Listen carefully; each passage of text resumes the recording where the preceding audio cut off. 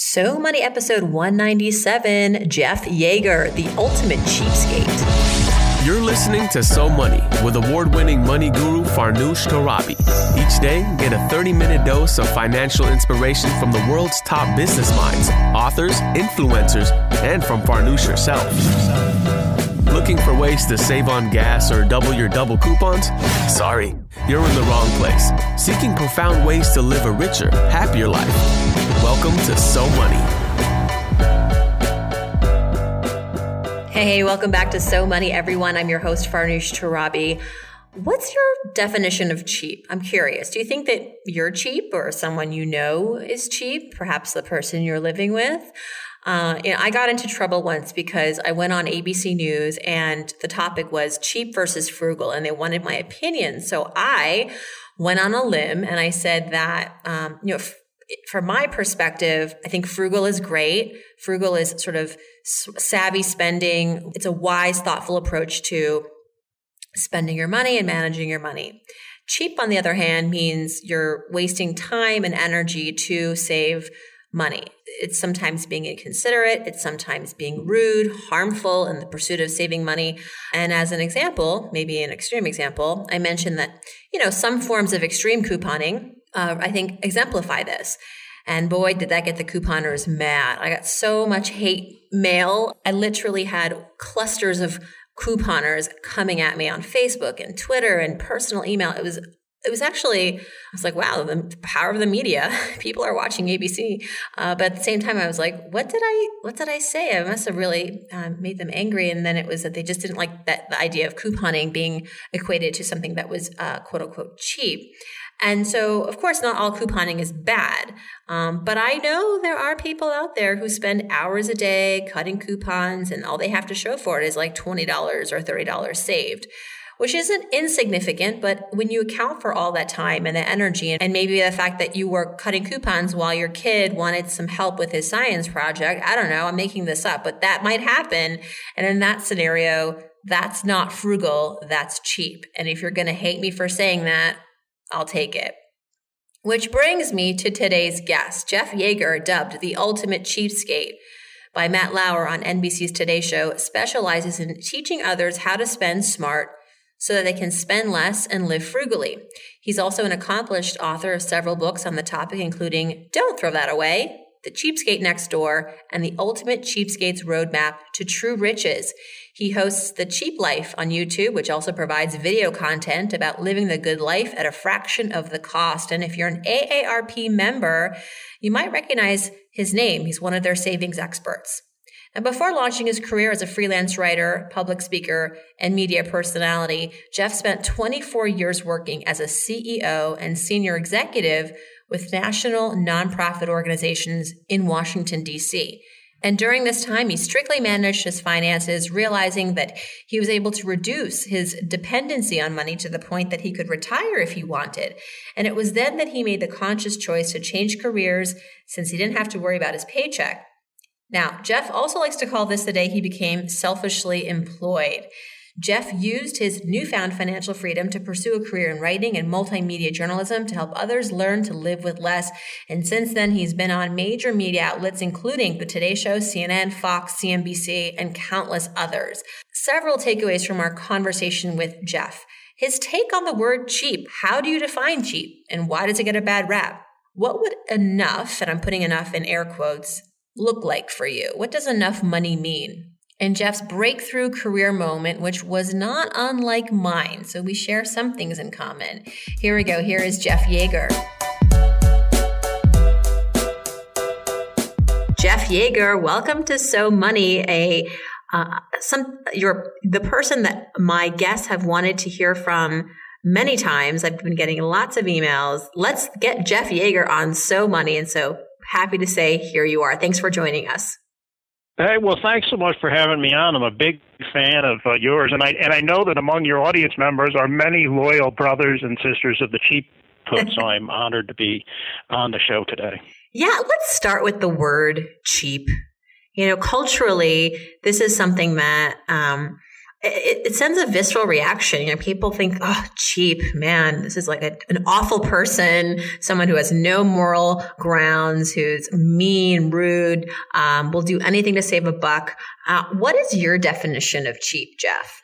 I'm glad you brought that up first, because sometimes I forget to address it. I'm known as the ultimate cheapskate, and I very specifically chose the word cheapskate to really engage people's imagination and interest in what is ultimately a very important conversation. I should say I've written 4 books, all of which have a degree of humor to them. So I have a lot of laughs at the notion of being cheap at my own expense. But I don't mean a cheapskate in the traditional Scrooge-like sense. The people that I write about are really black belts of smart spending. They're, by the way, very generous individuals. So they're not dishonest. They're not greedy. They're not focused on trying to amass a big bank account. They've really figured out what money has to do with life and happiness and get on with it. So I don't use it in a pejorative sense. I mean, call us frugal. I never use the F word myself. Call us frugal. Call us thrifty spenders. Call us smart consumers. We're actually folks who are less concerned about money than most Americans. We figured out what is important to us in life, and we get on about it. Mm-hmm. I like that. Financial black belts. Yes. As I like to say, I don't write books about how to get rich, and that makes my books a little bit unusual in the personal finance realm, because most personal finance books are about how to get rich. I write books about how to get happy, perhaps with what you already have. And let's start with your journey to getting happy with what you have. You were working in a 9 to 5 for many years in DC. You were working for nonprofit organizations. You decided you got to a point where you decided, this isn't for me. This isn't what's making me happy. How did you ultimately make the transition, and what was your goal? I like to think I approach this from a different perspective from most personal finance writers, because I spent 25 years, and by the way, I did enjoy those 25 years as a CEO and senior executive managing national nonprofit organizations in Washington, D.C. So, most personal finance writers come from it from the point of view of investment banking or fund management or certified financial planners. That's not me. I write only about the spending side of personal finance, and a lot of the wisdom I hopefully impart, it comes from that 25-year career in the nonprofit sector. And, when you think about a nonprofit organization, it's a lot like a lot of people's budgets. They don't have the luxury of unlimited income. But they can do a lot of creative thinking on the expense side of things. And I don't write about sacrifice or deprivation, to get back to that cheapskate label. Mm-hmm. I write about really deciding what's important in your life and getting on with it. And I argue that the spending side of personal finance, which is rarely written about, most of the writing is on the revenue side of personal finance, is at least as important as the revenue side. And here's the good news. It's something that you have a heck of a lot more control over. What's your take on extreme couponing? I have to ask, because I got attacked by internet trolls because I went out and I said that, some forms of couponing can actually be counterproductive and could, if you ask me, I think it could constitute as being quote unquote cheap in a bad way, in the sense that there are some people out there, and you know who you are, or you know them, who are cutting coupons, spending a lot of time and not really making much savings in return. And along the way are sacrificing time with their families or doing other things that would be more meaningful to them. And so that to me is like counterproductive and also perhaps cheap. And I got lots of hate mail over this. What's your take on something that like couponing, which culturally is so popular, but I think could border on this, the bad side of cheap? Yeah, for one of my books, my second book is called The Cheapskate Next Door. I surveyed 320 families, all kind of self-identified to me, mainly fans of my first book, that I surveyed them about their attitudes towards money and life and happiness and religion and the environment and everything. And the conclusion I came to is there's no one best or right way when it comes to a path to frugality. It's whatever works for you. So on that question of coupon use in general, not necessarily extreme coupon use, I found that about half my cheapskates love their coupons. Maybe they're not extreme couponers in terms of that reality show, but they love coupons. The other half, and I put myself in this category because I rarely use a coupon, are folks that, I love to cook from scratch. I invent my menus off the best of the best weekly store specials, and I'm not organized enough to really use coupons. So the answer is kind of whatever works best for you, but writing throughout all of my books is the notion that however you choose to save money, you need to be honest and forthright and polite in it. For instance, I write a lot about haggling or negotiating for a better price on things, and rule number one is to be a nice guy. Don't be a jerk. Mm-hmm. So there's no one right path to frugality, and you always need to take that high ground. And here's something that sets what I call my cheapskates aside from what you might think of when you think of a cheapskate. These aren't your pensive penny pinchers. These are a very rare type of American. They actually spend considerably less time shopping than most Americans. For them, shopping is not recreation. It's not an enjoyable exercise at all. They're smart, they're strategic, they do their research in advance, but most of all, they just spend less time in the stores. So these aren't the people who run hither and yon on reality television to stock their entire basement with toilet paper because they had the coupon. Because I had a coupon, right. Well, Jeff, what would you say is your number one financial philosophy? We talked a lot about your theories and ideas over spending. What about overarching financial philosophy? My books do pretty well as works of humor. In fact, my first book, The Roadmap to True Riches, was almost released by the publisher, which is Random House, as a book of humor as opposed to a book of economics or personal finance. But you have to release them in a category. Eventually, they decided to release it as personal finance. But I try to, add a laugh track to what is ultimately some serious messages and advice that I give in the books. And underpinning all of my books is this notion that I believe that most Americans, not all Americans, but most Americans, would actually be happier, and the quality of their life would actually increase if they would only spend and consume less. So again, it's not about deprivation or sacrifice. It's about really discovering the joys in life and, realizing that a whole lot of those joys in life come without a price tag. How have you in your own life, can you give me a specific example of how this philosophy has played out well in your life?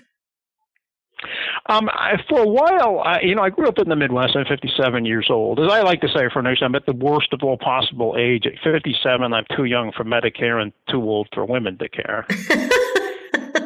But at any rate, I grew up in the rural Midwest, lower income family, and even though I spent my career in the nonprofit sector, my wife and I sort of got caught up in that rat race of always spending everything we earned and maybe even then some.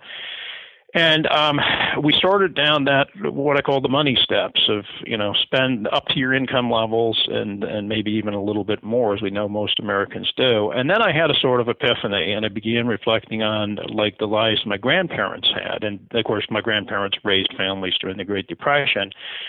And what I came to realize was, even though they had a lot less money and a lot less stuff that even my wife and I did at that point in our life, they enjoyed a quality of life that was probably better than ours. And that had to do not with money and stuff. It had to do with other things that you really can't buy. And so I started focusing, and I've written a lot about this, particularly in my first book, about what enough is for you. I don't want anybody to live in poverty, but I want people to ask themselves the question, what would enough look like for you? Enough money and enough stuff. And everybody's answer is going to be different. I mean, I'm a notorious cheapskate. I'm America's cheapest man. So I tell you in my books, this is how I live. This is enough for me. But I'm not saying you should live like that. But you should certainly ask yourself the question, what would enough look like? And unless you ask yourself that question, and please ask it while you're still young, how will you know when you've ever arrived? I mean, money is incredibly relative. What's a lot of money for me is no money at all for somebody else, and the other way around. And so that's really what you need to grapple with, is that lifestyle, quality of life issue. What would enough look like? And in the case of my wife and I, we decided fairly early on in our marriage that, we were living pretty good and we could always live at this level. And, we're both college educated and had responsible jobs. And so we established what we call the permanent standard of living. We agreed that we would, rather than rush out and spend every pay raise we got, sort of continue to live at that same level. So we bought a nice but fairly modest priced house when we were first starting out. We paid it off as quickly as we could, and we still live there 35, 40 years later, and we're happy as can be. And as a result of that and some other things, at the ripe old age of 47, I was able to just drop out, retire essentially. I call it being selfishly employed. I have enough financial freedom to do whatever the heck I want, and sometimes people pay me money for that, and that's good too. That's a great story. I love that you very much remind me of Warren Buffett in some ways, where he is known to be still living in the home that he purchased with his wife many decades ago, where he raised his kids. He could afford 1,000 houses, a much bigger house. He chooses to kind of maintain his lifestyle in some ways. I mean, certainly he's advanced his lifestyle in other ways, private jets, things like that. But I think, day-to-day living, he's got some very moderate taste and has not really taken on fancier things just because he can afford it, which I think is really inspiring. Yeah, and that's not uncommon among folks like that. Again, I don't sort of instruct people on how to become rich. I think Warren's a great individual, and if I'm like him, I'm like him only minus 16 zeros or something in terms of net worth. I love one of Warren's best lines is, I wear expensive suits, they just look cheap on me. Oh, well, what would you say is your greatest memory of money growing up as a young cheapskate? I told that story in the very first chapter of my very first book, and it's true, and it's sort of fitting since I am the ultimate cheapskate. I have a memory, I could have only just been a few years old, being out in the yard, kind of in a suburban neighborhood with my mom, and I saw a shiny dime in the dirt kind of by the side of the road, and before she could stop me, I ran over to the road, I picked up that shiny dime, and I swallowed it. What?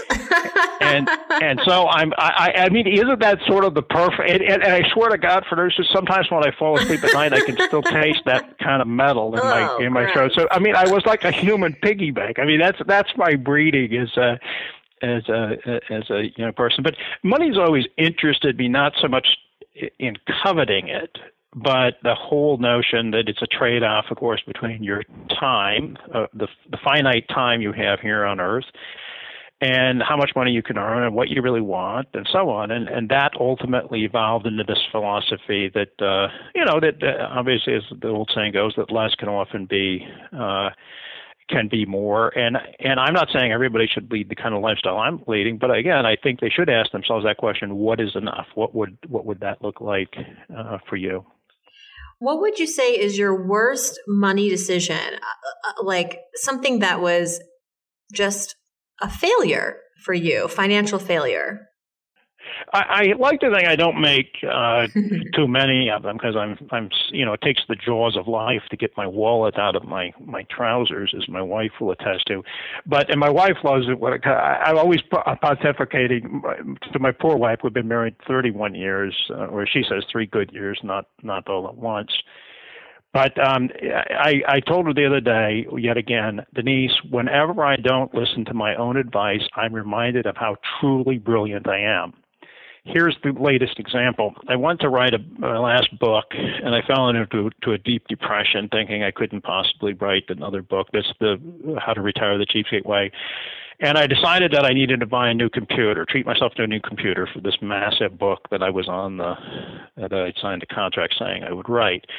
So my philosophy on technology and computers is always to buy the absolute most basic piece of technology, the most basic computer, machine, whatever, to meet your needs. And all I do is use it as a glorified word processor, and I surf the web for research purposes.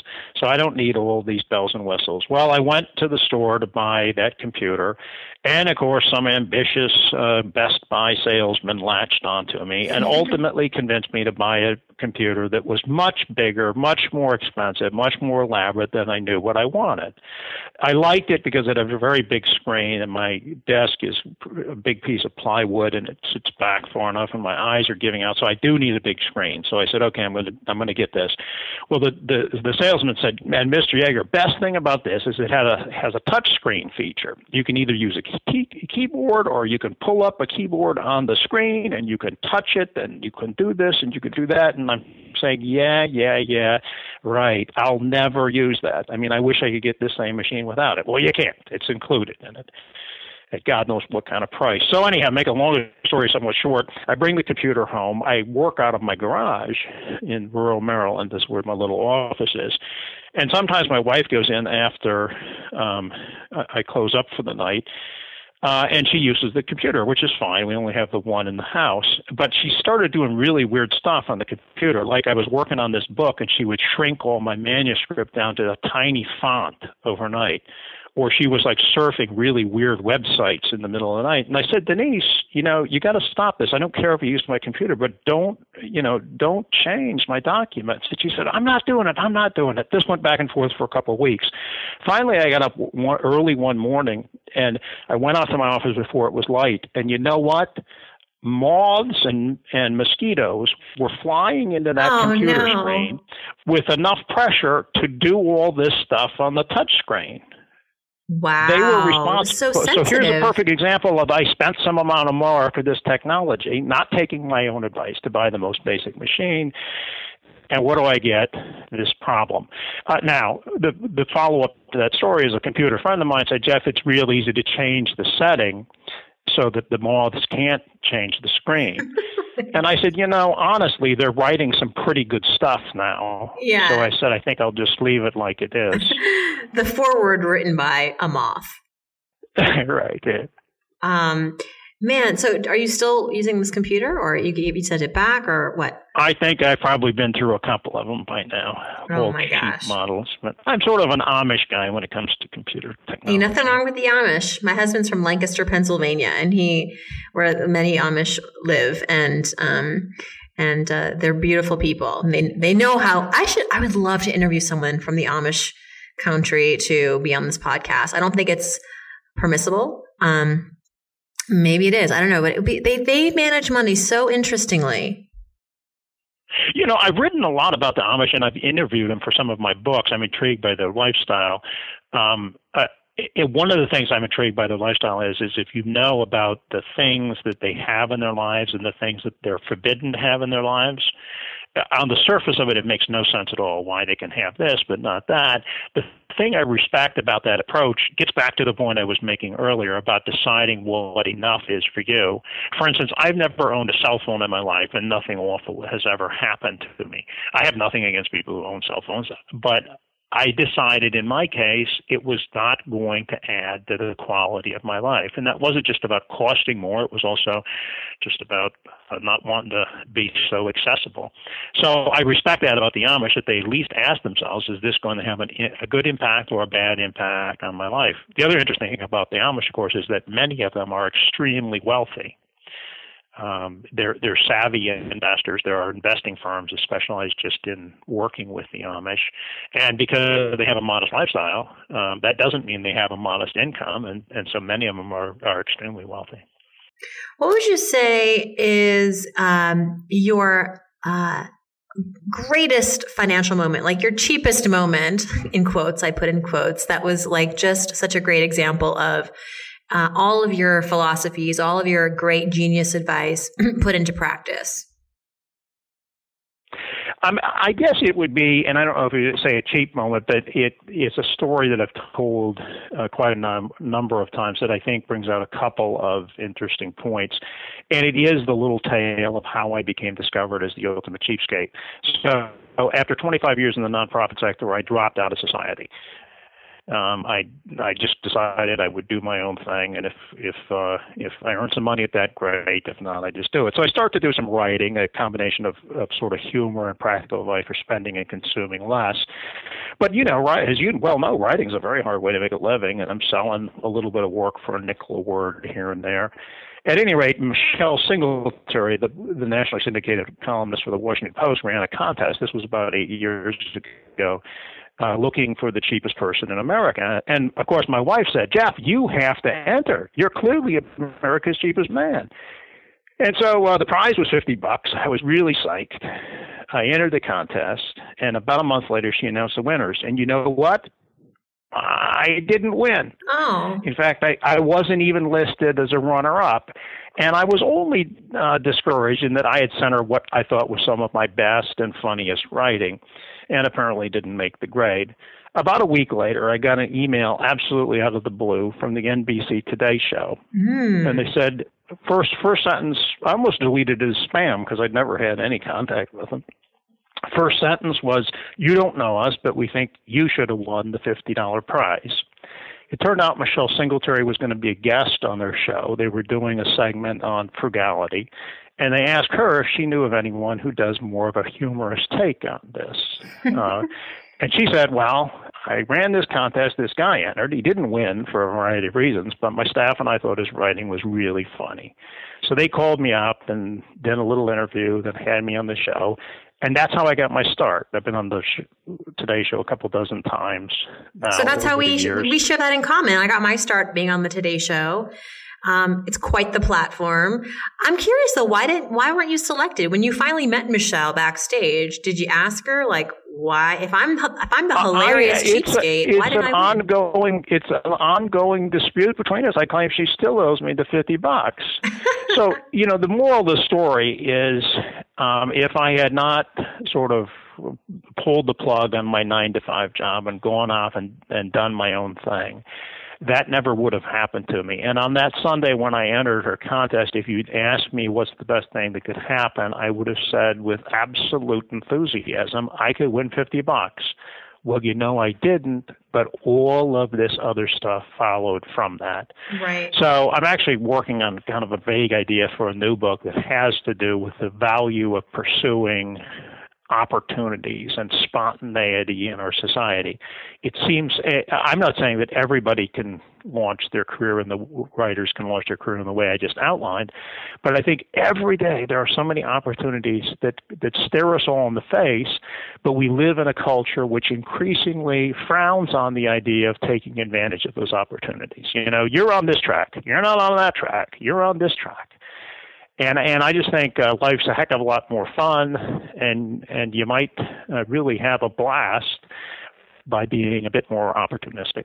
It's true. I think that in all of our lives, we anticipate the quote unquote success happening in a certain way, that it's going to be in a certain way very linear, or we anticipate things in a very we just have it in our head, like how things are going to turn out. And just because it doesn't turn out exactly how you envision doesn't mean that it doesn't qualify as a success, that it won't at the end lead you to ultimately where you still wanted to end up.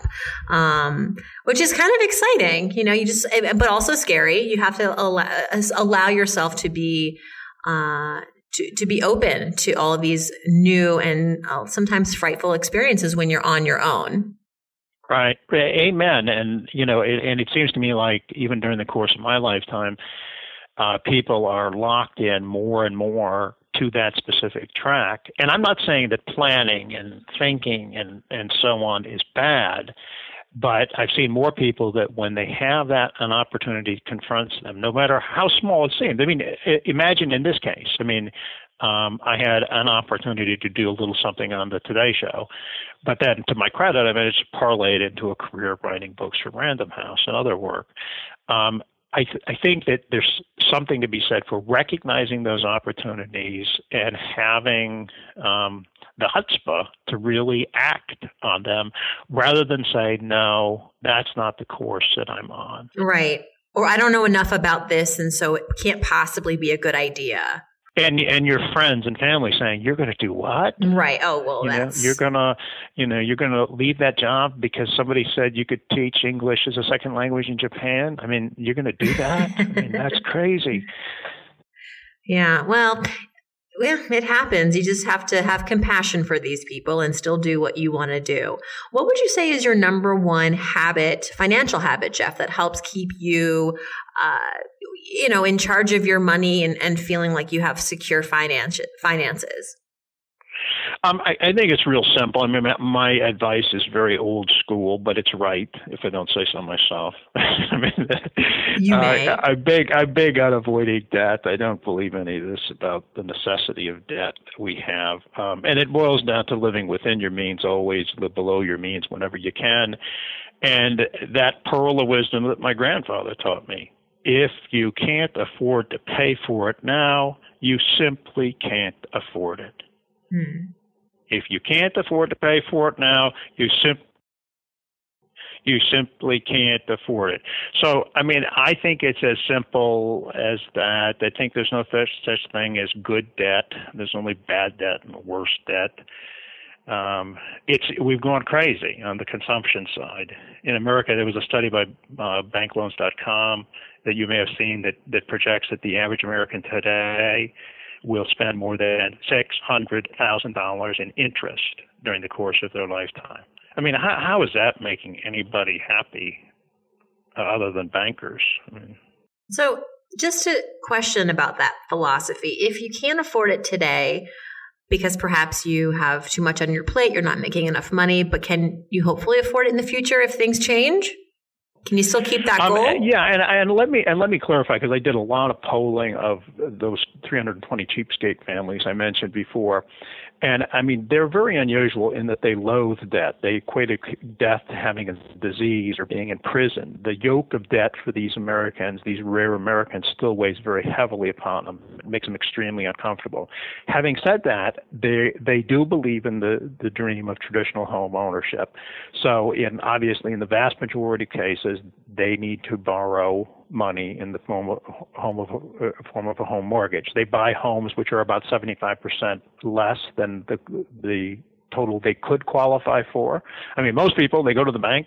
The bank says, we'll loan you $300,000. And what kind of home do you go shopping for? Well, a $300,000 home. Not the cheapskates. They're shopping at 75%. They're staying in that home for a very long period of time. They're paying off their mortgage as quickly as they can. They're ignoring all conventional wisdom that says don't prepay your mortgage. They're getting that debt off their backs as quickly as they can. They're loath to borrow money for anything else in life. If they have to, if they must, they again place the highest priority on paying off that debt as quickly as possible. One of my cheapskates told me, Jeff, if my car conks out tomorrow and I only have $1,200 in my savings account, I can guarantee you I'm going to go shopping for a $1,200 car. I'm not going to go shopping for a car where $1,200 is a down payment. I'm going to buy at that level. And, it sounds so simple, but it's really very practical, and it makes you so much happier. A majority of Americans will go to their graves owing money on their home or debt secured against their home. I always feel like I should just say I rest my case at that point. How can living under that kind of yoke of debt your whole life here on earth make you any happier? Right. Amen to that.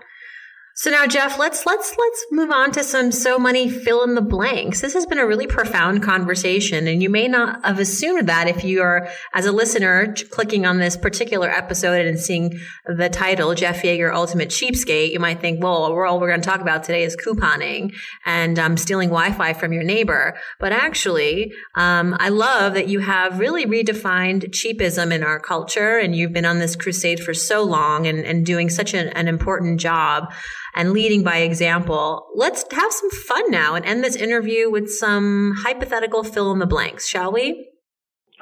Fire away. Okay. Let's say you won the lottery tomorrow. Let's say the Ultimate Cheapskate won $100 million. The first thing I would do is I would travel even more. I write a lot about travel. My wife and I have traveled to 40 different countries. We generally travel overseas a couple months out of the year. And that's because not because we're rich, it's because we have no debt. and we travel very inexpensively. We generally can travel for less than we can stay home. So if I had even more money, I would travel even more extensively, but I would not change the way in which we travel. We like to travel like local people live where we go. That said, I also write a lot about charitable activity. I, of course, spent my career in the nonprofit sector, and I found, surprise, that the cheapskates I interviewed for my book tend to give twice as much to charity as the average American. My wife and I give about 20% of our income to a variety of charities, so I would definitely beef that up. Beyond a certain point of enough, why do I need more money? Right. The one thing that I spend on that makes my life easier or better is? Yeah, I kind of have some fun with that in some of my books, because oftentimes I get a version of that question, which is, what's the one thing that, what's the one thing you're not afraid to spend more money on? A notorious cheapskate neighbor of mine once took me to task and questioned my credentials as a cheapskate when he saw that every couple of years I paid a guy to pump out my septic tank. He cleans his out with a bucket himself. Wow. No. So I don't consider 80 or 180 bucks every 5 years to get it pumped out to be a luxury. He does. And that neighbor, by the way, always wonders why we don't invite him to dinner. You'd be Purelling his way out to the dinner table. I'd be like, right. Another cheapskate friend of mine would ask what he splurges on. I thought had a great answer for a guy like me, which is every 5 or 10 years when he has a colonoscopy, he does pay the extra money for the anesthesiologist. Oh, okay. Because you can usually opt in or out of that. He said that's money I don't mind paying. That's investing in yourself. Good job. Yeah. Well, I got to ask you then, what's your biggest guilty pleasure? I suppose to most people it would appear to be travel. When people hear the cheapskate, they think I'm somebody who's hunkered down in the mobile home somewhere and hasn't seen the world. And at some point I want to write a travel book. All my books have a lot of advice about cheapskate travel on them. And it starts from the premise that I don't know why we're put here on Earth, but I suspect implicit in the fact that we are here on Earth is some obligation to get out there and see it, and meet the people and see it. And my contention is you don't have to have a lot of money to do that. You do it within your means. And in fact, my contention is also if you spend a lot of money like on luxury travel, you're defeating the whole purpose of it. You're not meeting real people and having real experiences. So yeah, people say, hey, yeah, he's a cheapskate. He's traveled 35 countries, spends months abroad at a time. I mean, if we travel abroad and rent out our house, we'll make money on the trip, right? Because of the way we travel. One thing I wish I had known about money growing up is that lesson that I've mentioned twice, I think, so far in the interview, but I'll mention it again because I think it's so important, is that money is relative. That what's a lot of money for you is very little money to someone else, and the other way around. So the thing I wish I'd learned even earlier in life was to ask yourself the question of how much do I really want? How much do I really need? What would enough look like for me? In my first book, I call it slaying your enoughosaurus, coming up with that dollar figure, coming up with that lifestyle. And everybody's answer is going to be different. And I don't care what it is, but most people plod through life never asking themselves that question. And of course, if you don't ask yourself the question, how will you know when and if you've ever arrived and you can, as I say, call off the war for more? Absolutely. Slaying off your enoughosaurus. I love that. That's such a great expression. Because it is a dinosaur with probably 6 heads. Now, last but not least, Jeff, I'm so money because? I guess I would say I'm so money because I spend money and consume things wisely, so therefore things don't consume me. Love it. Jeff, what are you up to these days? You've done so much. I mean, I wanted to wrap here, but I actually am curious, what's next for you? As we speak, I'm here at my parents' home in Ohio. My wife and I are, unfortunately, my father passed away 3 weeks ago, rather unexpectedly. And my mother's in the final stages of Alzheimer's disease. And so my wife and I are staying here to care for her in their home. it's a very sad time for our family, but it's also a very precious time. And I'm thankful that I have the freedom, and not just the financial freedom, but other types of freedom that allows me to do that at this point in my life. So my career, such as it is on hold. I hope to write more books. I have been doing a web show for AARP called The Cheap Life with Jeff Yeager that I'm really proud of. There are about 100 episodes on YouTube of that show. But right now is a different time for me. I have one opportunity to take care of my parents during this period in their life, and that's what I'm doing. Well, that sounds really, really special, and I'm very sad to hear about your father. But I know that it's also, like you say, it's bittersweet. Being able to spend time with your mom now. And that's what life's about, right? You work hard and you make the good decisions so that when times like these arrive, you have the freedom to do what you want to do. Yeah, and almost everything I've talked to you about on this show has been wisdom from my family, primarily from my parents, who lived very whole lives, traveled widely. We didn't have a colored television until everybody else in the neighborhood was in their second or third one, but by God, we traveled and we lived right. They are folks who, I like to say, know the secret of living every day as if it's your last, because one day you'll be right. Mm-hmm. Yeah. Well, thank you for sharing that message with us, Jeff, and for taking the time right now to be with us. And we really appreciate it. Everybody check out Jeff Yeager. We'll put all of your information over at SoMoneyPodcast.com, and we'll send you some visitors. How about that? Great. Thanks. Stay cheap. Stay cheap. If you'd like to learn more about Jeff, his website is ultimatecheapskate.com. He's on Twitter at Jeff Yeager. We've got all this info at SoMoneyPodcast.com, where you can also find the transcript and comments from this episode and all previous episodes. And I want to hear from you. Submit your question about money, work, or life at SoMoneyPodcast.com. Click on Ask Farnoosh, and there's a really good chance that I will answer it this weekend. And as a reminder, if you'd like to win a free 15-minute money session with me, hop onto iTunes and leave a review for this show. Every Saturday, I select one new reviewer to get a 15-minute money blitz with me, and I've been doing this for now several months. I've had the great privilege of getting to connect with some of you one-on-one, and I just love it. So if this is of interest to you, leave a review, and hopefully we will connect. Thank you so much for tuning in. Thank you to my guest, Jeff Yeager. I hope everybody on this podcast has a So Money Day.